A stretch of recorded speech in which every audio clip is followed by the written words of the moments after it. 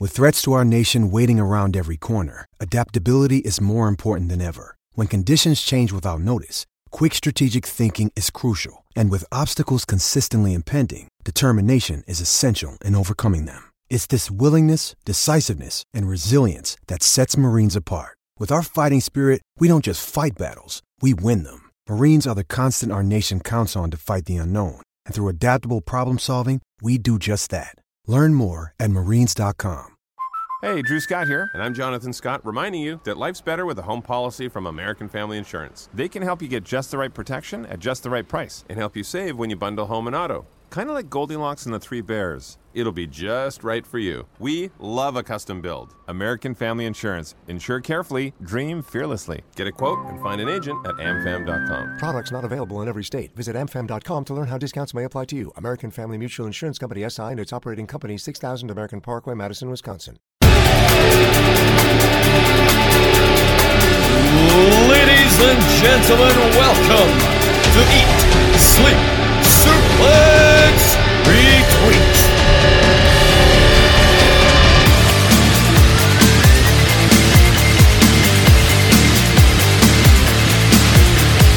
Welcome everyone to Eat, Sleep, Suplex, Retweet. My name's Ross McLeod. In today's feature show, we are talking about the good, the bad and the ugly when it comes to Hell in a Cell. Hell in a Cell coming at time of recording this Sunday. So the panel and I are going to have a look at the best moments of Hell in a Cell, from Mick Foley getting thrown off to whatever the hell last year's main event was all about. We have posted in our Eat, Sleep, Suplex, Retweet community on Facebook. We have asked you, let us know what your favourite moments in matches are. Mark Hume said, Undertaker versus Mankind, that wins for me hands down. Ryan Dalgleish mentioned as well, last year's main event ended very poorly. If you want to have your say on that, Eat, Sleep, Suplex, Retweet community on Facebook. We're also on Twitter, Instagram and YouTube at Suplex Retweet. And you can listen to our massive back catalogue of news, reviews and previews on iTunes, Anchor, Spotify and all good Android podcasting sites. But with that said, taking a wee journey to hell with me are the panel today. First up, he is the president of the Glasgow Lech Poznan fan club. He is Alan Lucas. Leave my Lech Poznan alone. They're my Polish team. How you doing? I'm very well. How's yourself, mate? I'm good, thanks. Up next is a man I've not even done an intro for, because nothing I could say could cut through him as badly as a Glen Kamara pass. Please welcome the president of the Celtic Dads Club. He is Ryan Gallagher. Ah, man, Ross, all I can say, mate, after that weekend, we've been talking about it, talking about the football results, you being a Rangers man, me being a Celtic man. All I can say in my intro to this show is, hello, boys. I'm alright. Oh, up next, we're coming away from football at the minute. We've got a wee tournament coming up on the YouTube channel called the Book It Tournament, and this man is going up against our previous panel, Ryan Gallagher, in the first round. And if he can get by Ryan, I look forward to slapping him about when I beat his pal Jack Graham, because if Jack Graham is the mouth from the south, he's the bell end for the West End. He is David Hockney. Oh, you're proper funny. And you know what? See if we both make it to the next round, you're going down. That's all I can say. No language, David. It's a family show. Whoa, I'm a badass here. And when it comes to Saturday Draft Live, obviously I've said the bell end from the West End. We've also got the pest from the West, Scott McLeod. Yes, thank you very much, Ross. Like the kindest one you've given so far. Yeah, it's the kindest one I've given. I ran yours and David by Stephen, and he told me I wasn't allowed to date him. So the purpose of this show, guys, I've asked the panel before we came on air just to give me some of their best and worst Hell in a Cell moments. Now, it's safe to say, myself, Alan and Ryan, we watched the Attitude Era from maybe 99 to 2000 onwards. David, you're a Ruthless Aggression fan. Scott, you're a Ruthless Aggression fan. We've taken breaks in between, so it is safe to say we will probably favour the more recent Hell in a Cells. I've noticed that as a trend. But I'm going to start with Ryan Gallagher, because you are the only person to witness a Hell in a Cell in person. Yeah. No, I'll just I'll take it away then. We're going for the best ones first. Best ones first, mate. Best foot forward. So I was I was considering which one to go with in this because, obviously, like you say, out of everybody here in this panel, I'm the only one that has seen a Hell in a Cell live. That was at WrestleMania 32 in Dallas. People can say what they want about that. For me, that was one of the greatest things that I've ever witnessed in my life, seeing that Hell in a Cell match. See the build-up to WrestleMania when Shane McMahon came back, and then you found out it was going to be Undertaker, then you found out it was going to be Hell in a Cell. The amount of people who messaged me on the Tuesday after that was announced as a Hell in a Cell match, the amount of people that messaged me going, you're going to see Shane McMahon jumping off a cell. And I was like, listen, I already know that. I've already got my head around the fact that I'm going to see Shane McMahon launching himself off of a cell. And listen, it did not disappoint. See, being in the crowd for something like that, for that moment of Shane McMahon jumping off of that cell, the only way I can describe it is seeing football where your team's about to score a goal, but there's that wee tiny silence just before the goal goes in, before the crowd erupts. It's almost like people go, boof, and it goes. That's what it was like for this moment. He was up there, you hear people, and then as soon as he takes the leap off, silence for maybe about 2 or 3 seconds. Then you hear the crash and the crowd goes mental. Like, the fact that it was going to be Undertaker as well is obviously going to be exciting. Undertaker is synonymous with Hell in a Cell. That is his match. A Hell in a Cell is the Undertaker's match. It's based on him. It's styled on him. He was involved in it. You know, the classic one with Mick Foley, which is, I think that's going to be the one that everybody's going to pick as probably the greatest Hell in a Cell match if they were really honest about it and had to pick one. Obviously, we're going to try and talk about different ones here that we've all enjoyed, but I think everybody will probably be able to tell you that was the best Hell in a Cell match there's ever been. But for me, being there at this, I could watch that every day. I still watch it just now because I can relate to it. You know, I see it on the network. I watch WrestleMania 32 regularly just because I know I was there and because I've seen that happening in person. It was outstanding. I can't actually praise that match highly enough for that. Yeah, it's certainly, Scott, in the build-up to that WrestleMania, WWE were dealing with an injury crisis. There wasn't really, you know, say what you will about Roman Reigns now. At the time, people weren't excited. Roman Reigns, Triple H. WWE needed a hook. They needed something big, and by God, they gave us something big. Yeah, definitely. Like, there were reports coming out after this match was announced that there suddenly had been a surge in ticket sales for WrestleMania because obviously this is like, I know they announced it as 100,000, it probably wasn't, but like it's still a lot of people in that massive venue, so you need to put on big matches to draw people in, and before this was announced they weren't really drawing people in at the rate they should have been, so close to Mania. And I think part of the attraction of this match is that I'm pretty sure, I could be wrong, but the first time since Edge Taker at SummerSlam 2008 that Hell in a Cell match hadn't happened at the Hell in a Cell pay-per-view, which I think is a complaint we'll talk about when we come to the worst, in that Hell in a Cell matches are designated to Hell in a Cell, the pay-per-view. So this is the first time it had happened outside of that pay-per-view in some time.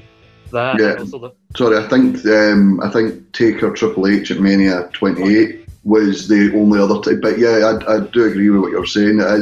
It was a surprise because it wasn't designated to that. Oh, it's October. We need a Hell in a Cell. Plus, obviously, like, people can talk about the convoluted nature of the lock box and all that we never really found out what was in the box. Oh, the lock box was a waste of time. But then again, like, there was the intrigue around it because, like, you thought the way they were presenting Shane is that if Shane takes over, there might be a bit of a change from the product. It was kind of getting a bit stale around that time. Again, it was kind of the same old thing, like Roman Reigns being a prime example. But at the same time, Taker's lost once before WrestleMania to Brock Lesnar, and if anybody's going to give him his second ever loss at WrestleMania, as much as we fondly remember, you think surely it's not going to be 46-year-old Shane McMahon. Dave, you talk about obviously the lockbox being a waste of time, but you know, as Scott mentioned, he'd already lost once at WrestleMania. You know, if anyone's going to beat him, it may as well be the boss's son.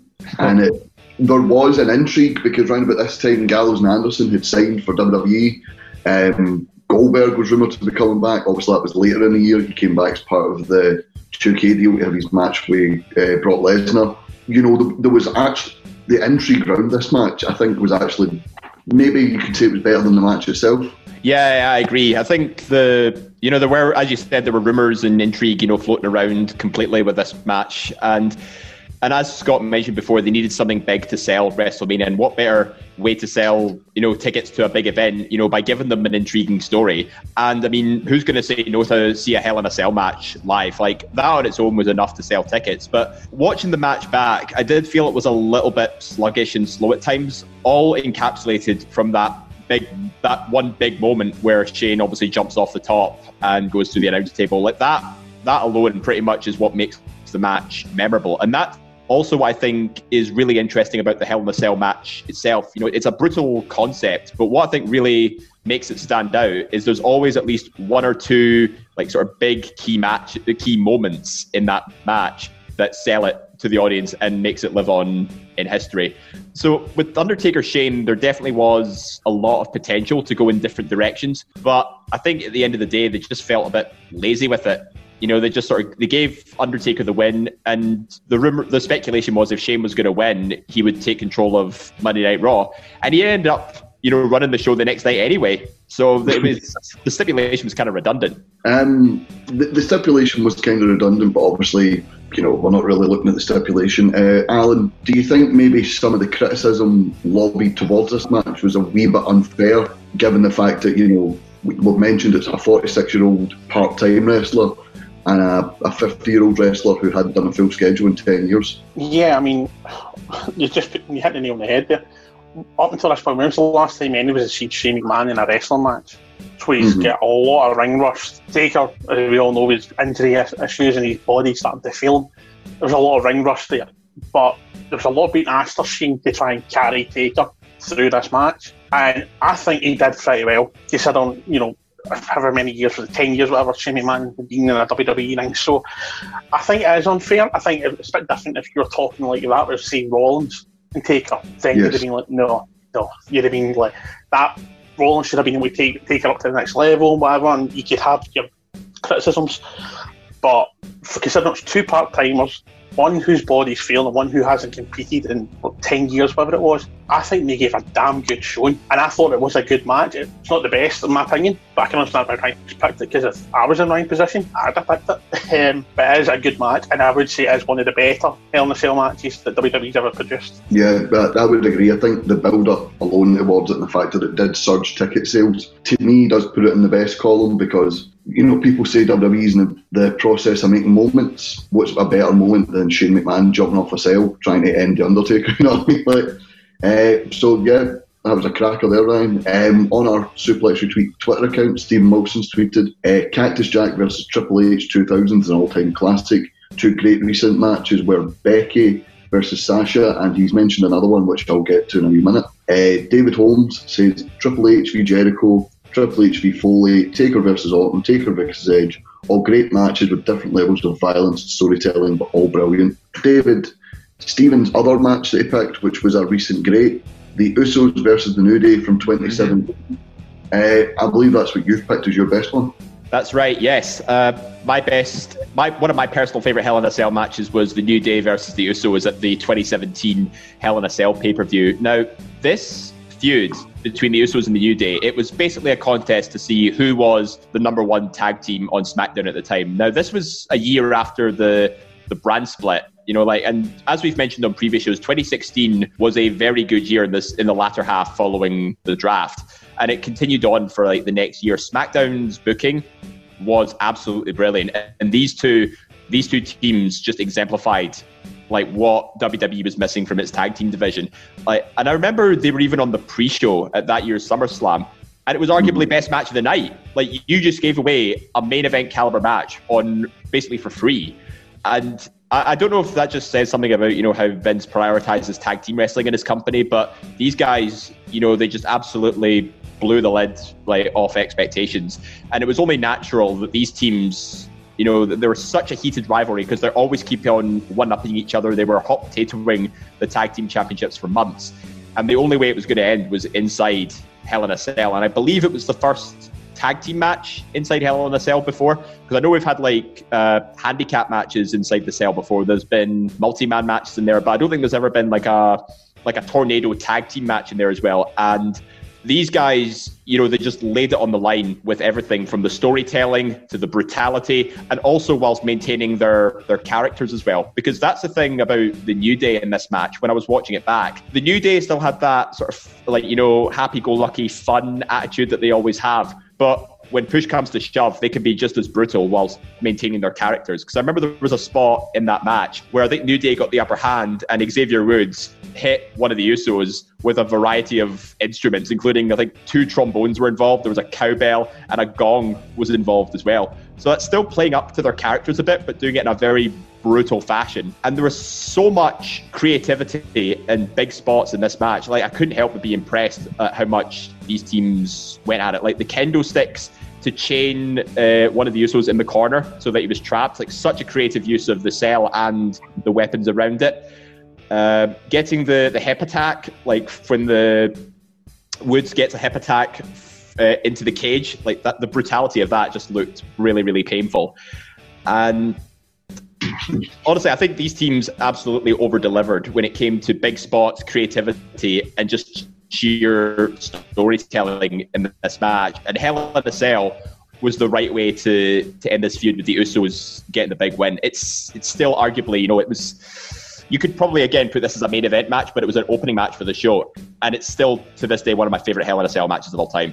Yeah, Scott, obviously a criticism a lot of people have had is that maybe there's not enough new ideas in Hell in a Cell matches. We've seen everything, how many times can you... Well, it's still good to see somebody jump off the cell or get thrown off it, but you can't do it every time because it becomes the old hat. The kendo stick spot and the trombones playing into the gimmicks, me and you watched this together. 2 very impressive spots, as Dave mentioned. Yeah, definitely. It's always good. There are some people who go into a Hell in a Cell match and they're happy to just do similar spots you've seen before, but it's good to see people actually go out there and try to put on something different, and you can tell these guys wanted to go out there and do something different. I think there has been one other Hell in a Cell tag match that was before this. It was 2009 DX v Legacy, but given that it's almost 8 or so years between, this still felt like a fresh concept. This is the only other time you'd seen a tag match, and I think a lot of fans probably had forgotten about that previous match. So again, it still felt fresh. Yeah. If there was going to be 2 teams to put inside Hell in a Cell at this point, it was going to be these teams. And I can't remember if it was Jimmy or Jay, but the New Day had one of the Usos on their podcast a couple of months back, and they were going in detail about their feud in 2017. And something Kofi says, the reason that it was Woods and E that took on the Usos that night is they always try and make a decision who's going to be the 2 in the ring, who's going to be the one on the outside, and often it is Woods. But Kofi said, you guys have been developmental, these guys, you've had more history, and now it's all culminating to this moment here. So personally, Kofi decided he'd be the one on the outside for this match, which is a nice, real personal touch. And also, it's one of the few examples we've seen in recent years of a rivalry naturally building up from pay-per-view to pay-per-view to that big gimmick match blow off. Yeah, what Scott said there, Ryan, I was going to come to you with this point. That is another criticism of the Hell in a Cell pay-per-view. It is sometimes a bit, oh crap, it's October, we need to put people in the cell. 2017's edition with both the Usos and New Day and Shane versus Kevin Owens, they felt natural. They felt like feuds that had been building, and the fact that this was the last match of the feud made it that much better. I've never been a massive fan of the Hell in a Cell pay-per-view as such, because I can't remember if I read this somewhere or somebody on this podcast has said it before. It does feel like what you just said there, Ross. It feels like they just try and chuck Hell in a Cell matches together for no reason. I feel like a Hell in a Cell match should be the end of something fucking massive, right? End of something completely massive, and having one every year, it's coming. So as soon as you get a feud, you think, oh, that feud's going to be Hell in a Cell. Then it doesn't. It takes away from it a little bit. That being said, though, this match was not looking forward to it at all. I thought, why are you putting them 2 into it? I thought this is going to go down like a lead balloon. It's not going to work having these 2 teams on a Hell in a Cell. By fuck was I wrong. By the way, it was an outstanding match. The spots in it were amazing. I think, Dave, you made the point, seeing the New Day keeping that character but also taking it to the next level. We all know what New Day can do. Sometimes it gets forgotten about with the whole pancakes and the bit of a joke that they have all the time. We forget what these guys can actually do in the ring, and having them up against the Usos. I never knew that, Scott. They said about the the developmental type thing and Kofi sitting out on it. But that makes sense to me because they've all come through developmental, they've all come through that same kind of thing. They've built themselves up from, minus Kofi, they've built themselves up from next to nothing to, being the two best tag teams that this company's ever produced, never mind, in there at the time, they're two of the best of all time, in my opinion. They're definitely up there. So them having this match, seeing them taken to the next level, and actually proving me wrong for what I thought was going to happen, I was delighted to see that in this match. And a match is going to be good when about, I think it's 2 or 3 minutes in, the crowd starts chanting, "This is awesome." So the fans are invested in this as well. Like, they saw what happened at SummerSlam. They'll know that they're going to get a good match when they see it. Yeah, definitely. Yeah, Ryan, obviously you mentioned this felt like a feud culminating. The last time I think a Hell in a Cell had that sort of feeling was for Scott's best Hell in a Cell. So Scott, if you want to take it away on that one. Yeah, definitely. When you were reading out the some of the ones that the listeners had mentioned and some of our other panelists had mentioned, one name that popped up there was Triple H. And I think after The Undertaker, I think Triple H is up there with people I think of when I think of Hell in a Cell. And none more so than this match with Triple H versus Shawn Michaels, Bad Blood 2004. Now, these guys have been feuding on and off since 2002 when Shawn came back. They had an epic match at SummerSlam 2002 and they've been feuding on and off. They'd involved the World Heavyweight title. And also in the weeks leading up to this match, they've been costing each other shots to try and take the title off of Chris Benoit. So it was a case of we both want to be world champion, but until we finally settle this, neither of us will be able to move on. So they get a big Hell in a Cell match, and the video package before this paints this as an ultimate feud ender. They have the on-miss music as they show highlights of Hell in a Cell matches. They show Triple H's victories over previous Hell in a Cell against Mick Foley, Jericho, Kevin Nash, and they build up as Triple H is suited for this match because he has no remorse. He'll do what it takes to win. And this went about 46 odd minutes. I think we had a question about the exact length of this in David's Ruthless Aggression quiz. Yep. The exact time was 47 minutes and 26 seconds. Stats. Which I think is still to this day the longest Hell in a Cell match to date. And we think some people might say that's too long, but I think if you're putting Triple H and Shawn Michaels in a big feud-ending main event, you're going to be in there for the long haul. And I know some people might complain that it pushed world champion Chris Benoit into the semi-main event, but sometimes, as Ross will attest to with recent quiz showdowns, that sometimes a match is bigger than the title. Sometimes a big multi-year feud needs to be blown off in spectacular fashion. Sometimes the champion has to take a back seat, as Ross had to play the Chris Benoit to me and David Campbell, Shawn Michaels and Triple H. And they threw everything they had at each other this match. It was bloody. It suited the Bad Blood name. Both men got colour as they were prone to do at this time. And when Triple H delivers the third or fourth pedigree at the end, he and Shawn are basically holding each other up at the end before he delivers it. So it's that last bit of energy, and that's finally what ends this rivalry. And they fought at Taboo Tuesday a few months later, but that wasn't because unlike Sami Zayn and Kevin Owens, they ran out of ideas. That was due to a fan vote. Apparently the WWE wanted the fans to vote for Edge, but they just went, we want Shawn Michaels. Yeah, obviously we know in wrestling a feud ender is never a feud ender. You'll see that match in 6 weeks on SmackDown. But minus the match Scott said, Ryan, this was pretty much the last time WWE did book Shawn Michaels versus Triple H. They did book the next one, the fans booked it. I had to go back and watch this one again because it's not something that was in the kind of front of my mind, looking back on it, Scott, when you put that in the chat. So I watched clips of it, so I might be missing certain points in it, but see just even the ending of this match with Evolution coming out and kind of standing over Triple H and Shawn Michaels just lying there at the side, for me, that's a pure iconic moment to see. That's something that makes... I'm trying to get the best way to explain this. It kind of gives that whole feud this next level kind of... What am I trying to say? Hold on a minute till I get the right choice of words here. It kind of lends to how big this match was. The fact that you've now got these three coming out at the end of this. Both men are lying in the ring. The Evolution came out. And it's not for an interference. It's not to get involved in the match. It's nothing like that. They're just coming in just to cart away Triple H, because he's been through an absolute war.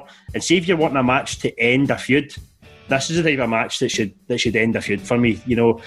Everything about it, all the way through the matches, the big spots and stuff like that they've got, the ending of them two lying there. That's probably one of the most iconic things. I can remember the scenes, I just don't remember the match itself. But that image for me is so iconic.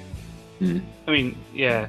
And it's ironic that I only thought about this before we started recording, that the original Hell in a Cell match from '97 was built so Shawn couldn't have people like Triple H interfering on his behalf, and then Triple H carrying Shawn away. And now all these years later, Triple H has been Shawn and saying, now he's having his stablemates carry him away. And I do kind of forgive you for not remembering, as good as this match is, that I remember I watched Bad Blood 2004 for the first time in quite a while, like a year or so ago. And this is like one of two matches worth watching on that card. It's not as memorable as I remember. Yeah, something Ryan mentioned, Alan, which I think makes it even more powerful, a final match. Evolution during Triple H's sort of reign of terror over Raw, they get involved in every single match he had. You couldn't get into a Triple H match because every time somebody got the upper hand, you were just like, Evolution's going to beat Sin, Batista's going to beat Randy Orton. This seemed bigger than that. This seemed as if, right, we're going to give the fans the send-off they properly want. Yeah, absolutely. And I'm glad he did. I mean, it's sort of been mentioned, the pair of my bloody at the end of the match were gushing the blood, and it literally put their blood, sweat and tears into it to make it an epic encounter. And, if Evolution did get in and were involved, it would have tainted it and it would have ruined it, and it would have put a bit of a taste in everyone's mouth. So by having Evolution stay out of it and just let them finish it the way it should have finished, it just shows that WWE were very, very aware at this time. If they ruined this, it would never hear the end of it. They would have to redo the match a year's time, whatever. So they realised this is the time to finally finish this. And apparently, as well, I read online that Shawn Michaels said this was where he wanted to finish with Triple H, and the rivalry and in was already been mentioned. So, like, Shawn really pushed the point that there should be no interference, let it finish naturally the way it should. And I'm very happy they got to do that. And, as Ryan said, it is the perfect way to end the rivalry. Yep. And Dave, as we obviously touched on, it wasn't WWE that made them wrestle again, it was the fans. So maybe next time the fans complain that people at the end of the feud are fighting 7 weeks later, we can put this up to them and go, well, you ruined this, so I'm sorry. Otis versus Dolph Ziggler, it's happening again. Yeah, this is where the Taboo Tuesday Cyber Sunday concept had its flaws. It's everything's down to fan votes, and as we've seen in 2011, I think with Power to the People, it completely just fell on its arse. But going back to the match itself, I've actually watched this match a few times myself, because both myself and Scott both have Bad Blood 2004 on DVD, and and the reason I actually bought this DVD was because I wanted to see this particular Hell in a Cell match.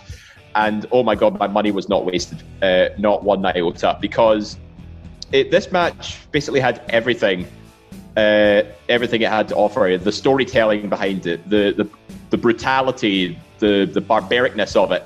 And I remember HBK, I think he was busted open about maybe 10 minutes in with a shot to the head with the steel stairs, and he was like a full-blown Crimson Mask after a few seconds. And it just highlights, the extent to what these guys would go through just to end their rivalry. But what I really liked the most in this match was the creativity with the weapons involved, because how often do you see, like a ladder getting involved in a Hell in a Cell match? Never mind. We've seen a few table spots inside Hell in a Cell, but I can't really name off the top of my head a lot of matches where a ladder's been used inside the cell, because this was one of them. I think the only one I can think of was Undertaker Edge at SummerSlam 2008. So, and seeing Shawn do that elbow drop from the top of the ladder through the table inside the cell, I mean, that's a big enough spot on its own, but I think just inside the cell, they just pulled out all the stops, and you could tell just by the end of it, after doing a 45-minute plus marathon of a match,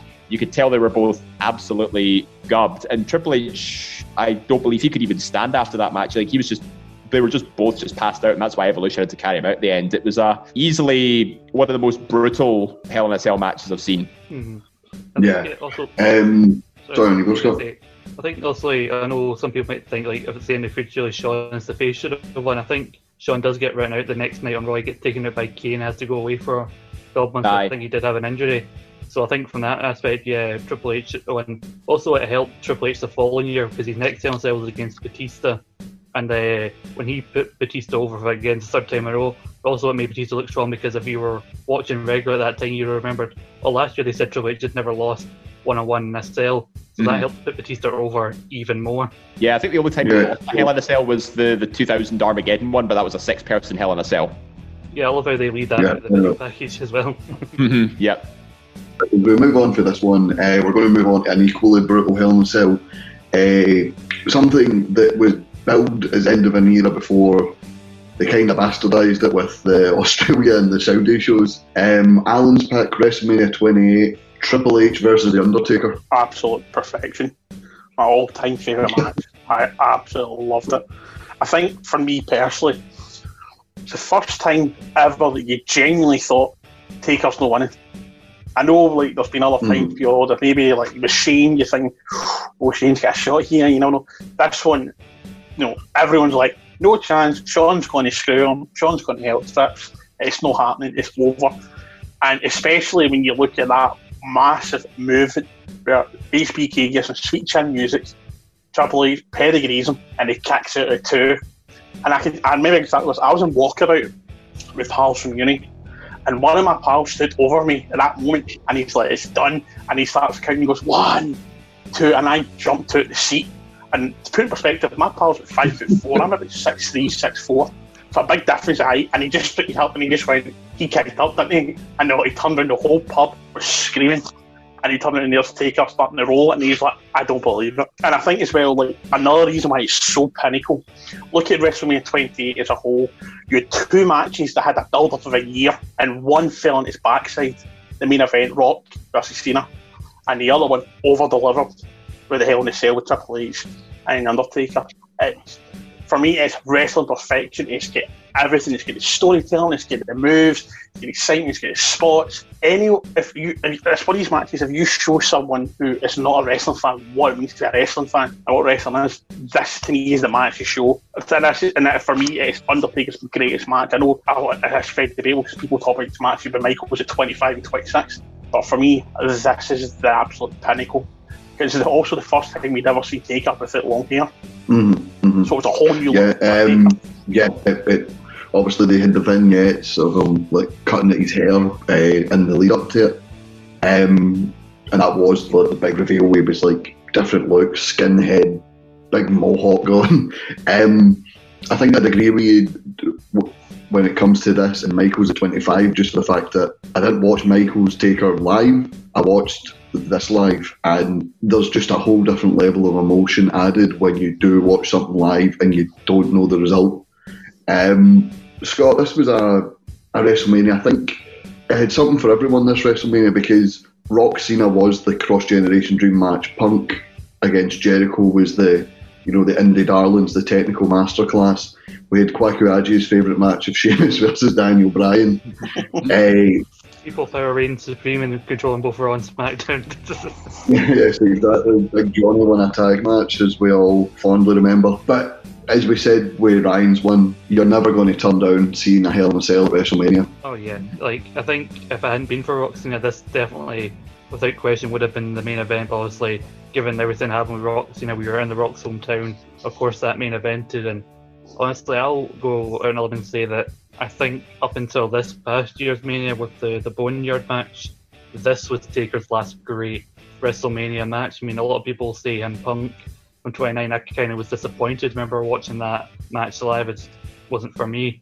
But this, like, again, I know it's already been said, but any bears repeating the super kick into the pedigree has to be up there in the top 3 best false finishes ever, because like it feels like Taker, if he's streak on for so long that it was going to take him kind of being screwed by like the referee in order for it to properly end. Obviously, we've been proven wrong 2 years later, but like it seemed like everything was so perfect. Everything to lead up to this, like some people were very disappointed with the match from 27 that Taker could barely walk out of it, but then they used that as a kind of redemption arc for Taker, even though he had won the match the year before. And I think, given like the moment at the end, all 3 men had never wrestled again after this, I think people would still look back on this as one of the greatest Hell in a Cell matches, if not the greatest WrestleMania matches of all time. Yeah, and Ryan, the parallels of the Michaels Undertaker story, where Michaels couldn't get a rematch off Undertaker. This time, Undertaker, he might have won at 27, but he was embarrassed the fact that he couldn't walk out. He was asking Triple H for a rematch, and here we saw the emergence of the sort of the authority Triple H, where he was saying, I'm thinking as a businessman, having Undertaker in WWE is good for business. And then he quickly switches back to wrestler mode and basically says, if you get in the ring with me, I will end you this time. And it gave such a weird dynamic of someone like the Undertaker going into a WrestleMania match as the underdog. You know, we talk about, or I made the point as well about the Hell in a Cell being synonymous with the Undertaker, you know, that's who you think of. But I need to agree as well. Triple H in this one is outstanding. You know, Alan, I was in Walkabout as well, same as you for this one. I remember that exact same moment where the pub went mental because we thought it was ending at that point. Everybody thought this match was going to be the end of the streak at WrestleMania. Did I think it was still going to happen after that? I up until Undertaker wins that match, I thought he's losing this because I could see how it was going to go in my head. I built through it. I was like, I need to get myself ready for this to happen because it's about to happen. But for me, honestly, you said about Triple H and the build to this and going between the characters. I think that's one of his best traits as a performer. Triple H, being able to go from corporate Triple H into the King of Kings again, you know, into the cerebral assassin. Being able to switch between them two heads and actually make it believable as well. For me, that's what kind of gave Triple H that thing in this match, where if he was just corporate Triple H and he had been into his corporate Triple H, he was having to step into a match, he would never be convinced that he was going to win. But the fact that he could change into that fucking bastard, that character, you know, total arse kicker. For me, I'm sitting watching it, same as Alan was, same as Alan's pal was, watching it going, this is it, it's done. You know, you didn't want it to happen, you didn't want it to be done, but I couldn't see any other way that Triple H wasn't picking up the win in this match. Everything went towards it, everything was leading up to it. But we mentioned as well about Taker with his baldy head at the start, a bit like me, he's shaved after head to become a bit of a hard man. See when he pulls back the hood, man, and he's got that baldy head with the slight mohawk in the middle. I just sat there and thought, we're in for a fucking match here, man. We're in for a match. And it's the only time I've ever genuinely thought Triple H was going to cane somebody's head in with a sledgehammer. Like, it's the only time I thought it was actually going to happen was when he was over him, sledgehammer up in the air, he's about to drop the dime, and Shawn Michaels jumps in, takes off him. Like, that's the only time I thought this was actually going to be the end of somebody when they get actually scalped with a sledgehammer. Outstanding for me. I think I would have picked this one if I hadn't been to a WrestleMania with a Hell in a Cell, or if Alan had to beat me, but aye. And obviously, Dave, element, you know, it wasn't even as if Shawn Michaels was trying to help his old DX pal. Shawn Michaels as well, switching between characters, between the referee, you know, you saw him say to Triple H, if you're going to win it fair, don't use the hammer. When he attacks Undertaker, that's not Shawn Michaels DX, that's Shawn Michaels, who do you think you're pushing? That's a Glasgow looking for a fight. Honestly, the storytelling throughout this match is probably some of the best storytelling I've seen just over the space of one match, because you could tell HBK was somewhat conflicted. You know, would he stick it to the Undertaker, or they help his pal out? But you know, you're quite right with his role as the referee. You know, he's and I've seen this quite a lot of times when he acts as the special referee in matches. Like, if he gets provoked, like physically, he will retaliate. We saw it at the New Year's Revolution Elimination Chamber, which when I think Edge speared him accidentally, he ended up kicking Edge and he was the first one to be eliminated. Like, it's instances like that where you think, right, something like this is going to happen when HBK is the ref. And I remember when they first announced it, I wasn't too keen on the idea because I worry it might add a little bit of bias to it. But you know what? Looking back on it, it was exactly what it needed, because, you know, all three of these guys have history together over the last several WrestleManias, like all the way as far back as 3 years earlier when Undertaker and HBK had that absolutely stellar classic of a match. So this is the course of a rivalry that's built up over literally over 4 WrestleManias. Like, you cannot have any more convoluted storytelling than that. And when I saw the build for this, I know this was dubbed as End of an Era, I legitimately thought, like, this is the last match these two are ever going to have, like, full stop. They're going to walk away from this. They're going to both retire, and that's it. It's it's a bogey. That's the end of them. So, and going back to what Ryan said, I was leaning to the fact that this could be the one that ends the streak finally. Even if it's just Undertaker retiring, then the only way for him to go would be out on his back. But at the same time, I would have also been satisfied had Undertaker retired with an absolutely perfect round score of 20-0 at WrestleMania. And I do remember one other thing about this match by the end of it, when the three of them are at the top of the stage, sort of embracing each other. I recall Triple H has come out and said in interviews this is his absolute favourite WrestleMania moment of all time, where the three of them, they went through wars with each other over the last 4 years, and now they're standing at the top of the stage, mega levels of respect for each other, and they can finally end this era that they were on and basically open doors for new possibilities. The only thing I would just add is, to me, this should have been the moment Taker retired. I'd quite disagree with David. 20-0, perfect streak, and for me, he never got any better than that. And I know the last match at this year's WrestleMania was fantastic, but it was not a patch in this. This is the moment Taker should have went and just left, and he'd be Hall of Fame by now, and he could be on his retirement. This was the moment he should have done it. That was the perfect moment. Sorry, I just feel I had to add that in. Yeah. No. I think when it comes to end of an era, I always argue this fact just before we move on. When people say, "Oh, it wasn't the end of an era," you go, "Well, yeah, actually, because after this, Triple H cut his hair and started running NXT. So this was the last of Triple H as a full-time active performer. So yes, it was end of an era. You know what I mean? It was the end, as Dave mentioned, of 4-year rivalry. So But just before we move on to our panel's worst Hell in a Cells, I'm just going to read some of the responses we've had on our community page. Stephen Stratton has said, 2 classics, Undertaker versus Shawn Michaels, Bad Blood, easy for me to say, 97, Triple H Cactus Jack, No Way Out, 2000. Jack Graham said, an underrated classic for me is Cena, Punk, Del Rio in a triple threat match 2011. David Campbell has said, Shane jumping from the cell, whilst not the best match, was a great moment against Taker. Stephen Blair says, Unforgiven 2006, DX against the McMahons and Big Show, underrated match. And Sean Smith says, definitely Taker versus Mankind is a classic answer. It's an easy but the best, most shocking moment in history. And he also mentions the fact that this is where Kane debuted. He also said Triple H v Cactus Jack, Undertaker Triple H, and Undertaker Brock Lesnar both times. There's a running theme going with these matches. But he feels they bastardised the concept of Hell in a Cell with specially themed pay-per-views for it rather than building organically. It's taken some of the magic and luster away, as did the whole Fiend versus Seth Rollins farce last year. Alan, I believe, was it you? Quick fact for you, Ross. You were sensing a trend about, the listener suggestions. There is a reason for that, because Undertaker's actually been in the most Hell in a Cell matches in total with 14 appearances, and he's won 8 of them. There you go. He's not exactly a rookie when it comes to the Hell in a Cell pay-per-view.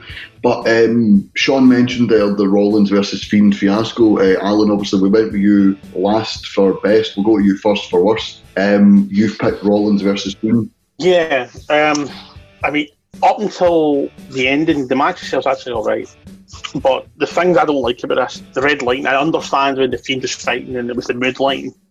I've not got a problem with that in a short space of time, but this was a good chunk of time, this match, and I started to get headaches watching it, and my eyes get sore, and I really got to the point, after maybe about 5 minutes, I stopped enjoying the match because the lighting was just really hurting my eyes. And I know it makes it really petty, but it takes away from the enjoyment for me.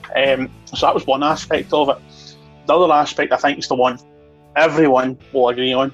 It's got the worst ending to any Hell in a Cell in the history. So, like, just to put into perspective, David, you mentioned you don't remember many ladders being used in Hell in a Cell. They were used in this. There were steel chairs used. There was a toolbox which had like pliers, spanners, hammers falling out of it used. The cell itself was used. The steel tables were used. The steel tables. A table was used. We also had steel steps were used. But no, the sledgehammer is what breaks 7. Nope. And you're just like, what? It made no sense. There was so much brutality before it. And we all know the sledgehammer, it's not going to be strong the way it should be. We know it's going to be what it is, and it's not going to be as brutal. But when it is used, you're just like, what? And it's a write-off. You're like, no. And no wonder the fans absolutely lost their rack after it, because I'd be asking for money back. I mean, it's absolutely garbage. It really, really is. I mean, it was a decent match for that. I mean, I think, for me personally, having the Fiend so strong so early on, I'd have liked to see the Fiend go stronger as the match went on, not start off stronger and then start to fail. But it just leaves a very bitter taste right, and it's just absolutely abysmal at the end. It makes no sense, and it's completely pointless, and it's a waste of that structure. It really was. Yeah, this entire pay-per-view, just looking back at it, we spoke about this, David and Ryan and myself, about SmackDown's premiere on Fox meant that before the pay-per-view went on air, there was 3 matches announced. They announced 6 matches on the day, and to Alan's point, it's not even the fact that it ended in a match stoppage, because we've had Hell in a Cell go to no contest before. It was just built up so stupidly. There was the red lighting, the fans shouting "We can't see" because of the new red cell. Ryan, take it away. I mean, have your fill with this. I don't even know what to say about it. Mate, honestly, Alan has hit the nail on the head with this one. This was absolutely rotten. The red light, he says that he started kind of not enjoying the match. I turned it off. I had to turn the match off. I think I left the room. I turned it off and I watched it the next day to just catch up on what happened towards the end, because I think I'd woke up in the morning and seen the group chat and everybody saying, "Oh my God, can't believe it happened at the end of that. That was pish, that was whatever." And I thought I need to go back and have a look at it and see. So, one, the red lighting, horrendous. It was like a cheap night out in Amsterdam, and not with any benefits that you get in Amsterdam either, with the red lights. It was. It also made the Fiend, who was meant to be this new thing, this new kind of being that was there, that was so creepy and so scary and so dominating. It made him look like a pussy. Like, why is the Fiend, who's this absolute monstrous character, lying on the floor in the end of the match, absolutely beaten up by somebody? Like, it didn't make sense. And I know what happened afterwards when he was about to get carted out and he comes out with the claw and all that kind of stuff, and fine. It didn't make. It made him look so weak. And I think that's, and we'll go off topic a little bit, that's a problem I think they've got with the Fiend quite a lot. They make him look very weak quite often, and I think it's all stemmed from this. They can make him look like this kind of scary guy that turns up and attacks people from behind, etc. But the amount of times that you've seen the Fiend taking a doing after this match, this kind of set the tone for me with Fiend matches. I thought it was going to be the next big thing, like a Kane type character who comes in and dominates for a good 2 years. And it seemed to, Dave, you probably remember better than me in terms of stats and stuff. How many matches had the Fiend actually had up until this point? Roughly. One. So he had one match before this as the Fiend then. Yep. And you're having against him Finn Balor at SummerSlam. So it was. So he had that one match, and his next match he has is this Hell in a Cell, and he's left lying on the floor, beaten up. Can't answer a 10 count, but they rule it a no contest, the match. I'm just like, what have you done? What have you done to this full thing? And ever since then, I've always had a thing in the back of my head, but I've never thought the Fiend was that dominating. And this is the match that done that for me. I've always thought that the Fiend should have been this kind of scary character, like I say, that won matches all the time, beat people up. But I just never think he's going to do it. And if he wins now, I'm more surprised than I should be, if that makes sense. He was really absolutely. Sorry, Dave. We discussed obviously on the SmackDown show that this pay-per-view itself got kind of caught up in the build for SmackDown. It also got caught in the fact that 2.5 weeks later there was a Saudi show where the Saudis wanted a title change, so it was then delayed further. So I feel, that this match ending was absolutely stupid, but at the same time it has been caught in the perfect storm of $1 billion deal here, $1 billion deal there. It's kind of slap in the middle. Yeah. WWE really sort of backed themselves into a corner with this booking, because I don't know if this is true or not, but I don't think this match was actually meant to happen in the first place. I don't know if it was because because Rollins had just regained the title from Brock Lesnar, and who was his next opponent going to be by that point? Because the only person I think they were gearing up to face Rollins by that point was actually Drew. But this was the time he had his injury from the King of the Ring tournament, and so basically they had no credible opponent for Rollins, and so they basically booked themselves into a corner where the Saudi show was asking for a title change at some point, and they obviously went with the Universal title for that.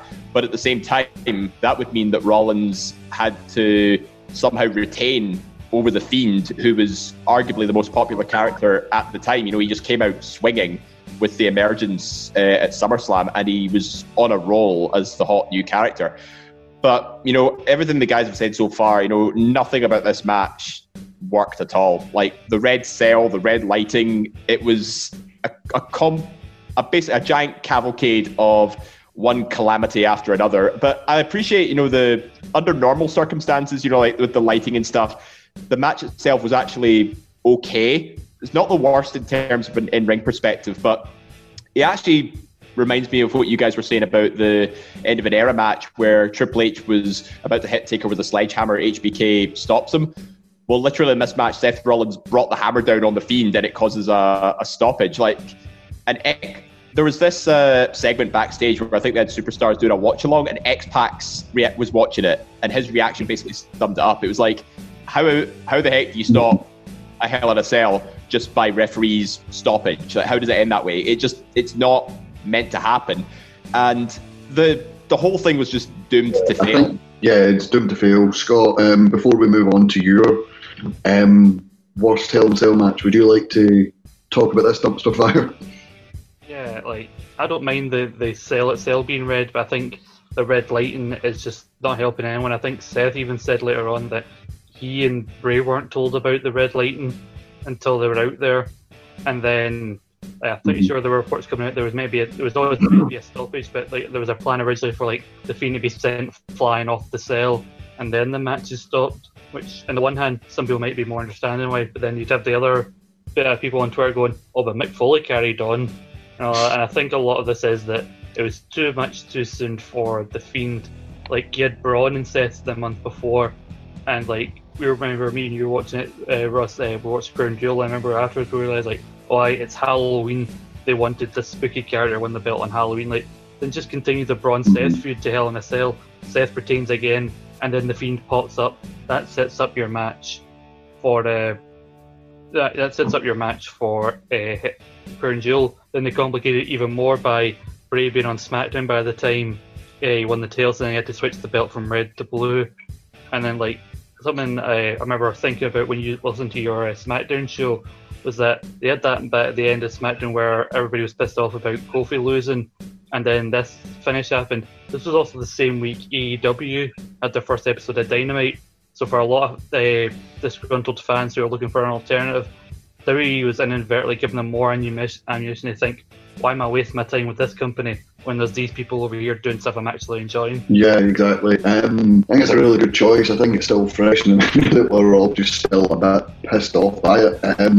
It's too soon. And it's obviously Scott mentioned, just either continue the Braun feud into Hell in a Cell, if Drew's in, just throw somebody else in there, throw Sheamus in there or something, you know what I mean? Just because they'd already died the hell anyway, so you may as well just have a one-off match.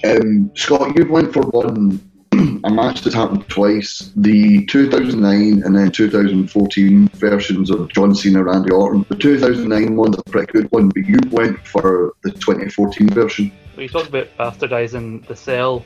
This isn't a bad match from what I remember and looking back on it, but again, it's one of the first proper examples of it's October, we need more than one Hell in a Cell, because you'd had multiple Hell in a Cells for a few years before this, but they used the Hell in a Cell almost as a consolation prize, because the main story here was going into it was both Dean Ambrose and John Cena wanted their hands on Seth Rollins, but Dean Ambrose beat Cena in a match, so Rollins got the shot at Ambrose got the shot at Rollins, and that was the Hell in a Cell in the main event, and that would have been fine. Just have the one Hell in a Cell, and let these two blow off their feud. This is the first time they were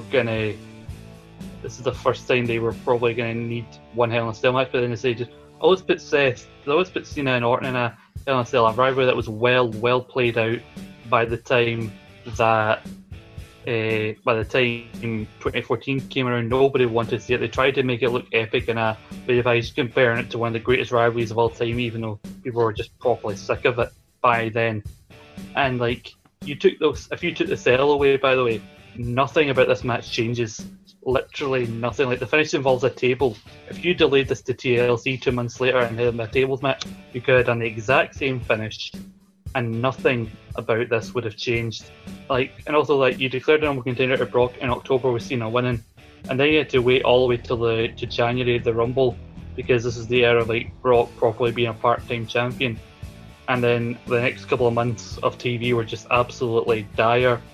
So, like, again, it's the first time, like, one of the first proper examples I think of is of not only the rivalry being played out and not deserving a feud, but like trying to use the cell to bolster a feud rather than the other way around. Yeah, I think. Sorry, can you guys hear me now? Yeah. I think there, Scott, as well.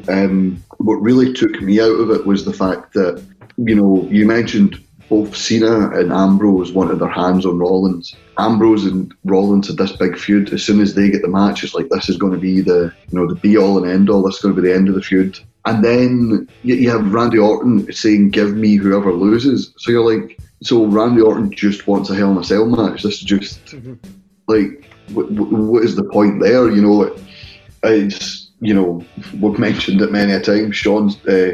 Sean Smith gave us the word bastardised. Certainly bastardised the cell, David. Yeah. But I'll give credit where credit's due. This match actually had a pretty creative finish with the AA off the top through the table. I think that was quite a good finish. But yeah, I think Scott summed it up best. You know, it was, I get that, you know, both Cena and Ambrose wanted to get their hands on Rollins, but it just got to the point, you know, this is like, whatever happens, you know, all these guys will end up in a Hell in a Cell match in one way or another. And again, that more damages the stipulation itself rather than the competitors. So, and, you know, it's not like the first time you've seen Cena and Orton go against each other. This would have been round, like, you know, 1493 or something. But I digress. This was, all in all, I don't think it was the worst Hell in a Cell, but I do agree with Scott's point in that, you know, it basically lowered the quality of what Hell in a Cell matches are meant to do. They're not meant to be like a means to work towards a title match. You know, this is either a title match or it's the culmination of the end of a crazy feud. And I get Ambrose and Rollins had that much more natural sort of Hell in a Cell vibe to it, so that's why it worked out better. This Cena Orton match just felt like a bit of an afterthought, and the payoff, as he mentioned, didn't even occur until Royal Rumble the following year. So it was, it was a bit unnecessary in a lot of cases, with the result not paying dividends until months down the line. Yeah. Sorry. I mentioned that video package that they put before the match. Like, they try to generate some interest, make it more big than it actually was. The ending, the narrator says, like, in order for this to finally end, they must go through Hell in a Cell. It says that while playing footage of them from their 2009 Hell in a Cell. So, like, this is a feud that's already been through Hell in a Cell. And even after they had Hell in a Cell the first time, they still went on to an Iron Man match the month later. So, like, even in their original match, it wasn't a feud ender. So what makes you think it's going to be a feud ender here? And as you said, Ross, like, Orton asked for this. Hell in a Cell should not be a match people are asking to be in. Yeah, obviously, John Cena loses the chance to fight Seth Rollins, so therefore he gets, you know, the pity prize of a WWE title, you know, match if he beats Randy Orton.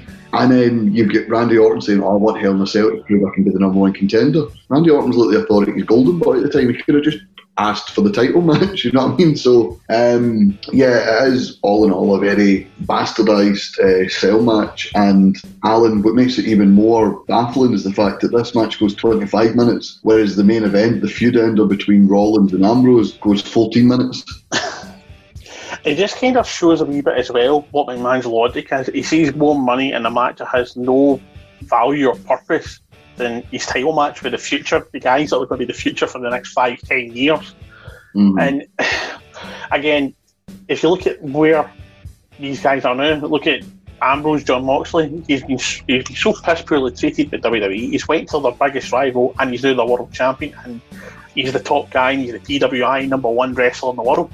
So it just shows that maybe it's just McMahon felt Ambrose couldn't cut it, but also he still got his glory boy, his money bags, Big John, to carry his boot, and it just shows that McMahon sometimes cannot see the wood for the trees. Yeah, I think I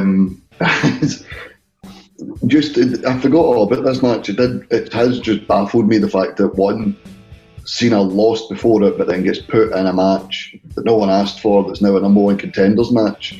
Ryan, have you got anything to add with this one? You know, see when this one got brought up as one of the worst matches, I'm not going to lie, I totally forgot that it happened. I had to look it up. I remember the main event. I remember the Rollins and Ambrose match from this. See if you had said to me, was there another match on before that? I would have said, no, probably not. Like, that's how unmemorable this match actually was. Like, I don't see the point. You know, I don't really remember the build to it as much. I think you've just discussed it there, and it's kind of triggered something to kind of bring back a memory. But see, other than the fact that you just told me, I could not have told you this happened. And a Hell in a Cell match should not be that unmemorable.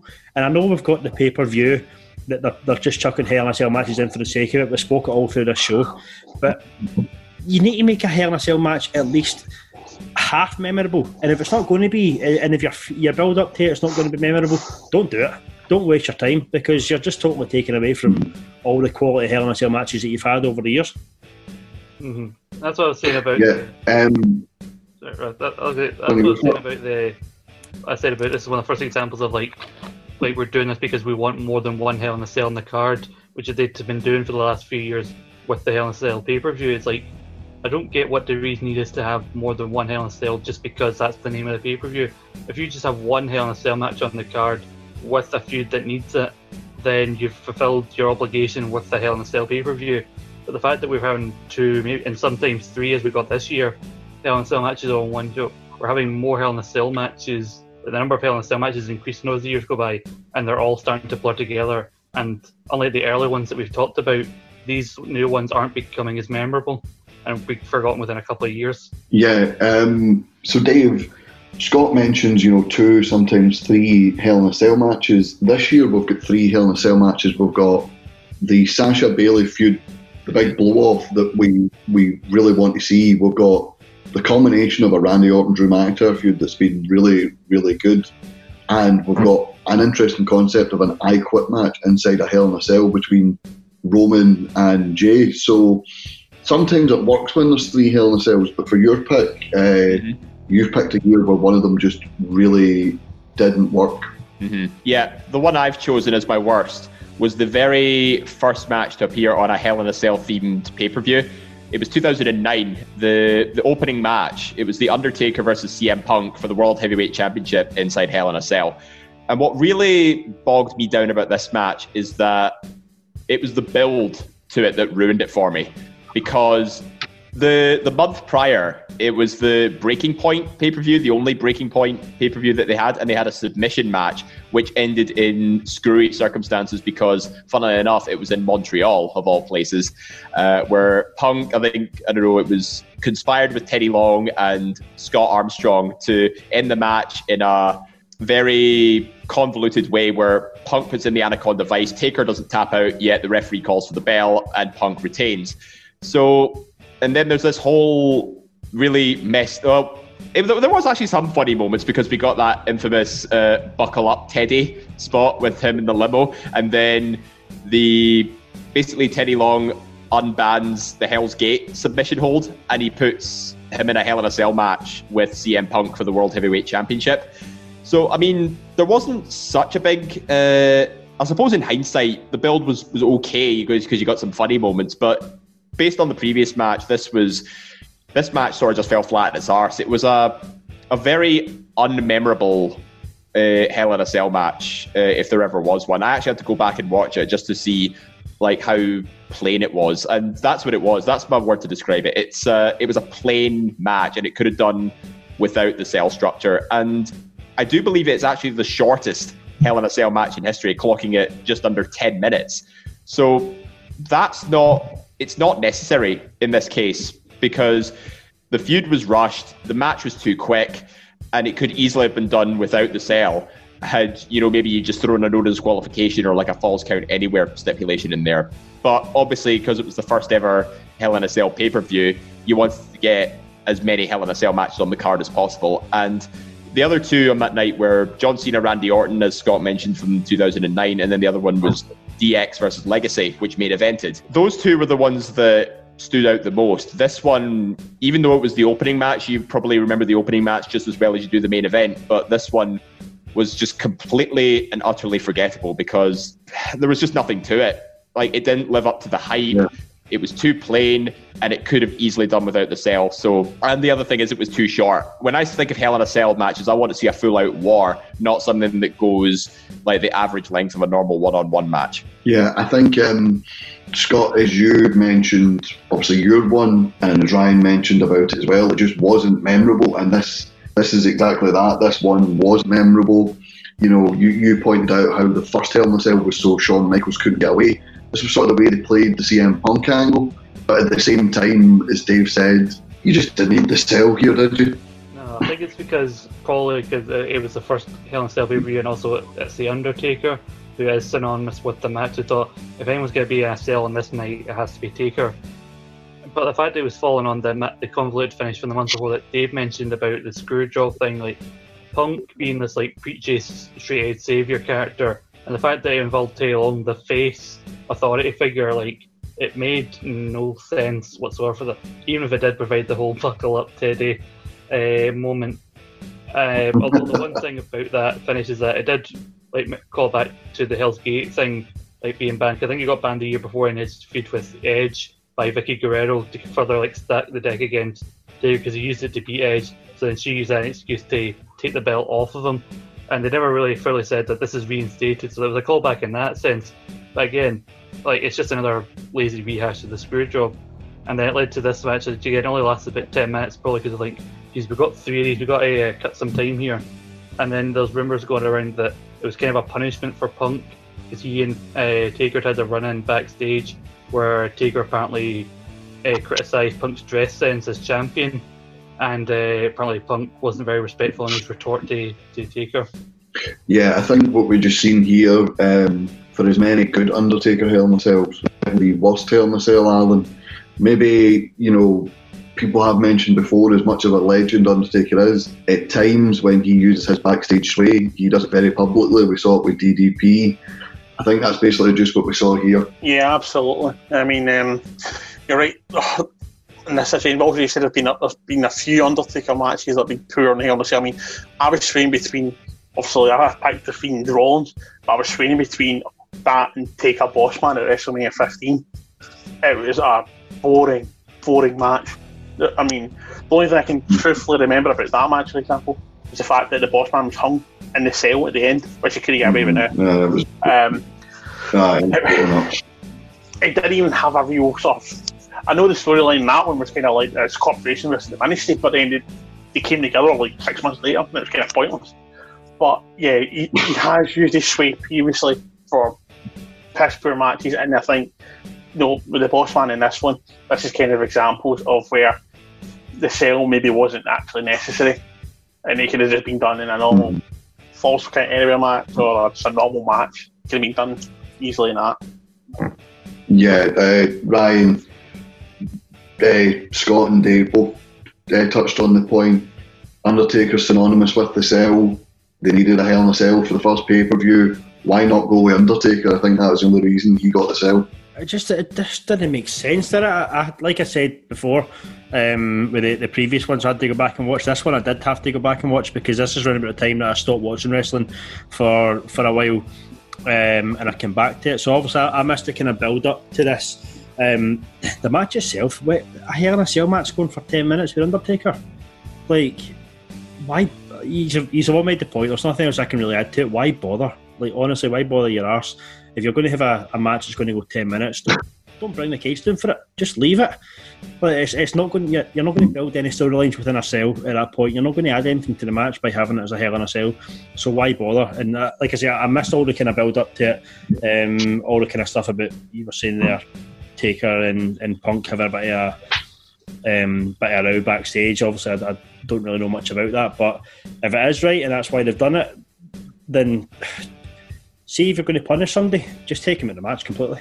Don't send him out there and make a total arse of having one of your most brutal matches and just completely ruin it by having nothing happen in the match. Yeah, absolutely.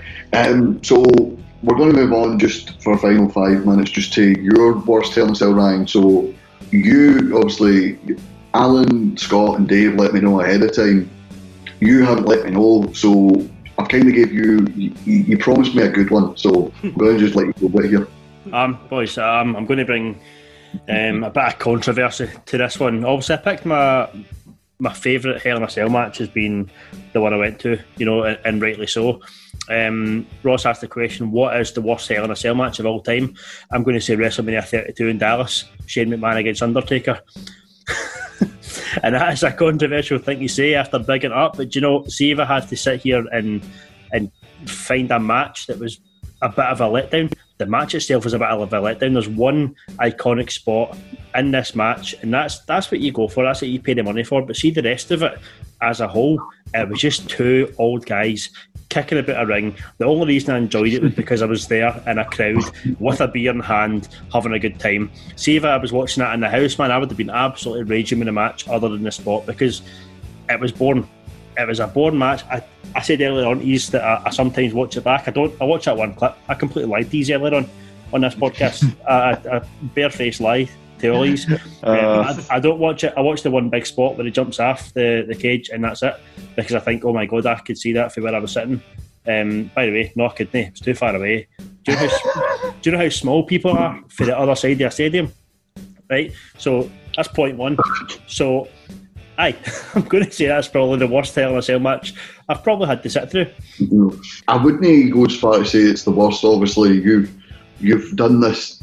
You've kind of bookended the show. I think we did mention earlier, Scott, with the intrigue of Gallows and Anderson had just signed. There's rumours Goldberg was re-signing, and what is in the lockbox? What's in the box? We all kind of. I think we booked this match ourselves as fans too many times. When it got to the fact that it was just Undertaker and Shane, I think we kind of got let down by our own expectations.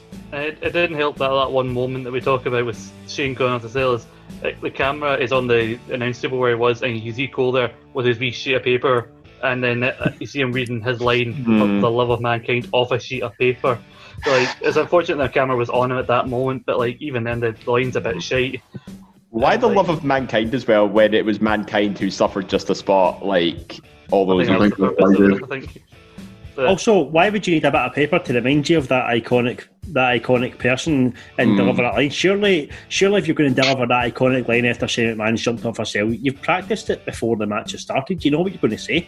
Why is you reading that off a bit of paper?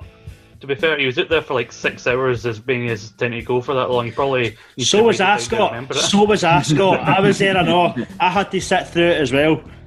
Mauro would have added so much needed energy to this match, because I remember I was hosting a WrestleMania 32 party with some of the folk on the pod here, and I remember at least a couple of us very nearly fell asleep, myself included, and I only got woke up when Shane was literally hanging off the edge of the cell ready to jump, and we were literally like, oh my god, he's going to do it, oh my god, he just jumped. That's what woke everybody up. The entire rest of the match itself, snooze fest. And that's my point. That is my point exactly. Sorry to just jump in there, Ross. That is my point exactly. You've got the name of Shane McMahon, the name of Undertaker, you've got Hell in a Cell, and you're thinking WrestleMania, surely they're going to pull something decent out of the bag, and they did in terms of the spot, but one spot jumping off a cell, when you know it's going to happen, it was just a case of sitting through the shit to wait for the good bit, and you knew it was coming, you knew it was going to happen, you seen them getting the pliers, and you thought, right, here we go, they're going outside, and this is what's going to happen. Until that point, could not tell you what happened. So it's not nearly 30 minutes in total as well, also in just that one moment out of 30 odd minutes. That's just too much. I think Ross, we mentioned about Gallows and Anderson, we thought this was going to be way more shenanigan heavy than it was going to be, and it wasn't. That helped the disappointment. We talked about one of them's a part-time who hasn't worked a full schedule, the other one's not wrestled in ages. That's not going to really put quote mix for a good match, is it? when you actually think about it, like the old expression, eventually the bell has to ring. Yeah, obviously, as you mentioned, Cole was out there for 6 hours before Ryan yelled, so was I. I didn't hear Ryan's commentary. I don't know if he was doing a Rab McGlinchey interpreting for the Neds, literally in the fan. Classic sketch. He's a donkey, a dauber. Alright, troops. Alan, I mentioned to you, obviously, when we discussed this at the start of the show, what we may be a wee bit critical of the match because at the end of the day, it is, as Brian mentioned, 2 older guys. I think, as I've mentioned as well, I think maybe people just let their fantasy booking run a bit wild. Yeah, I mean, I think it was alright for what it was. I mean, I said earlier, if you had somebody like Rollins and you'd be expecting more, and again, maybe I can understand where Ryan's coming from as well, but it's the worst because it's WrestleMania, this is where everyone finds that extra 1% to give a bit more, and you dig in deeper, and Shane McMahon looked like he was having a stroke after 10 minutes, I suppose, and Taker looked like he was having a stroke after 5 minutes. So I can see where he's coming from. I personally wouldn't call it the worst. I can see why you would think it's the worst, but I'm kind of still feeling it's a better one for me. That's just my opinion, but I can totally see where Ryan's coming from and where Scott and David have mentioned it as well. The points, I can totally see it, but that's just my thoughts on it. Yeah, I think as well. While it may not have been a Matt Classic, while we may have hoped for a Goldberg, ironic enough, in the week where we're all saying, "Oh, please don't bring Goldberg back," that we're talking about, Goldberg were added to this match.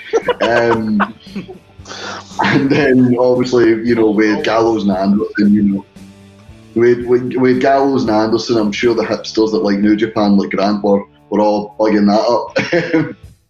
He does some show with East Meets West with some other dafty. And David Campbell. I think we just maybe we bigged this one up too much for me. I think that I certainly wouldn't put this as the worst. I do agree with Alan. Before we move on, just for a wee 5 minutes, I'm going to ask your predictions for this coming weekend's Hell in a Cell matches. I think for the best match, I'm going to have to agree with Alan. Mania 28, Taker Triple H, Shawn Michaels the ref. It's a 4-year saga.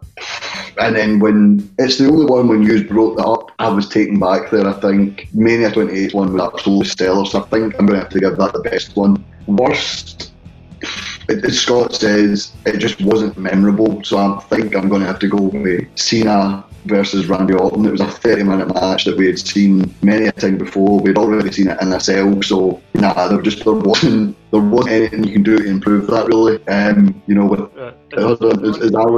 Randy's old team would say, "Hey, nothing you can say," because there's nothing you can say about this because you can't remember it. Exactly, like with Hell in a Cell 2019, I think we questioned the finish. We could have just put someone else in there. Hell in a Cell 09, if I'd done another 10 minutes, we wouldn't be complaining. And Mania 32, I think Ryan shot himself in the foot by arguing the fact that one, it was good, but one, it was shit. You know what I mean? So I'm going to go. No, it was definitely shit. It was definitely shit. It was just pretty cool to be there and see it in person. But I think Alan for Mania 28 for the best, and Scott Hell in a Cell 2014 for the worst. I think that's what I'm going to go for. Just before we sign off, guys, at time of recording, Hell in a Cell is this coming Sunday. Just going to quickly get your answers for this. WWE title match, Drew McIntyre versus Randy Orton. Ryan, who's winning? Randy Orton. Dave, who are you going with? I hope it's Randy Orton. Scott? Randall Keith Orton.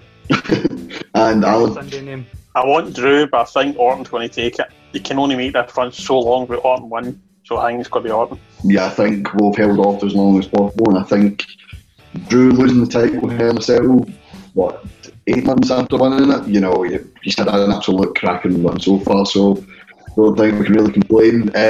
Roman versus Usos in the I Quit match inside the Hell in a Cell. Who's winning that? I'll start with you, Alan. The Big Dog. Big Dog. Scott? Jimmy Uso. Oh, wait, he's not in it. Roman.